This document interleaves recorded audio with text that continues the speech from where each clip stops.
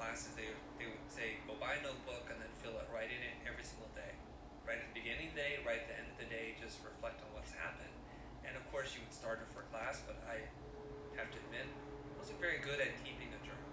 I don't know how many people listening to this in high school or junior high started it and never stopped. But later on in life, I came upon people who I really admired and looked up to.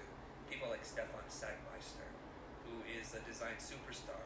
And he's known for his thinking, for his ideas, for his books, and the way that he's able to interpret and mix design with some kind of philosophy. And I read in his book, one of the most important things is to journal. And now I'm an adult professional, and I'm still not journaling, Greg. And I still don't know why it's important. As I'm approaching 50 years old now, I start to realize what a mistake I've made most of my life, which is I've not wrote down my thoughts to know what it is that I'm thinking. That's really why you write, to have a conversation with yourself. And it could just be a way of being grateful to have that mindset, right? And I also grew up in a very religious Catholic family, and I prayed every night. And I also wasn't sure what was the benefit of praying. But praying in a way, whether you are spiritual or believe in God, is the form of meditation, to have a conversation with yourself, to reflect back on the day, and to remind yourself of what you're grateful for. You pray before you eat. You pray before you go to sleep. You pray whenever you need help, when you're feeling down and low.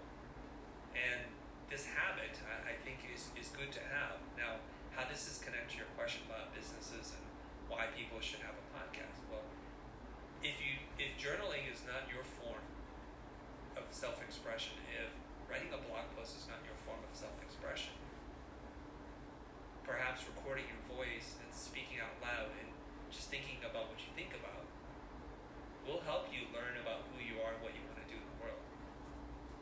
And if you can do this consistently, you can build an audience who shows up to hear these thoughts, and they'll help to confirm some of your thinking as, wow, this is really helpful, and I didn't know it was helpful to anybody else.